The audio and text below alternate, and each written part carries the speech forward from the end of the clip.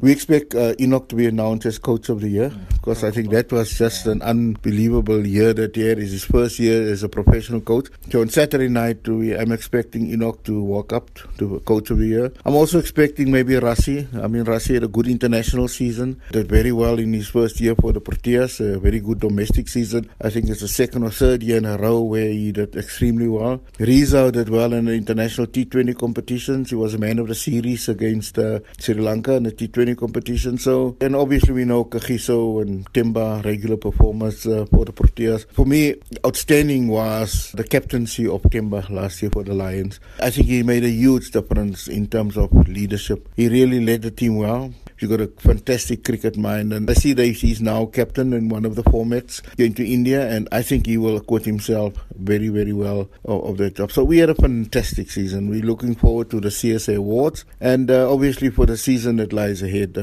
We know it's not going to be easy to repeat. You know, it's difficult to get to the top, but it's more difficult to stay there. But I think was Enoch at the helm, very level-headed guy, knows what he's doing, sound philosophy. I think the players believe in him.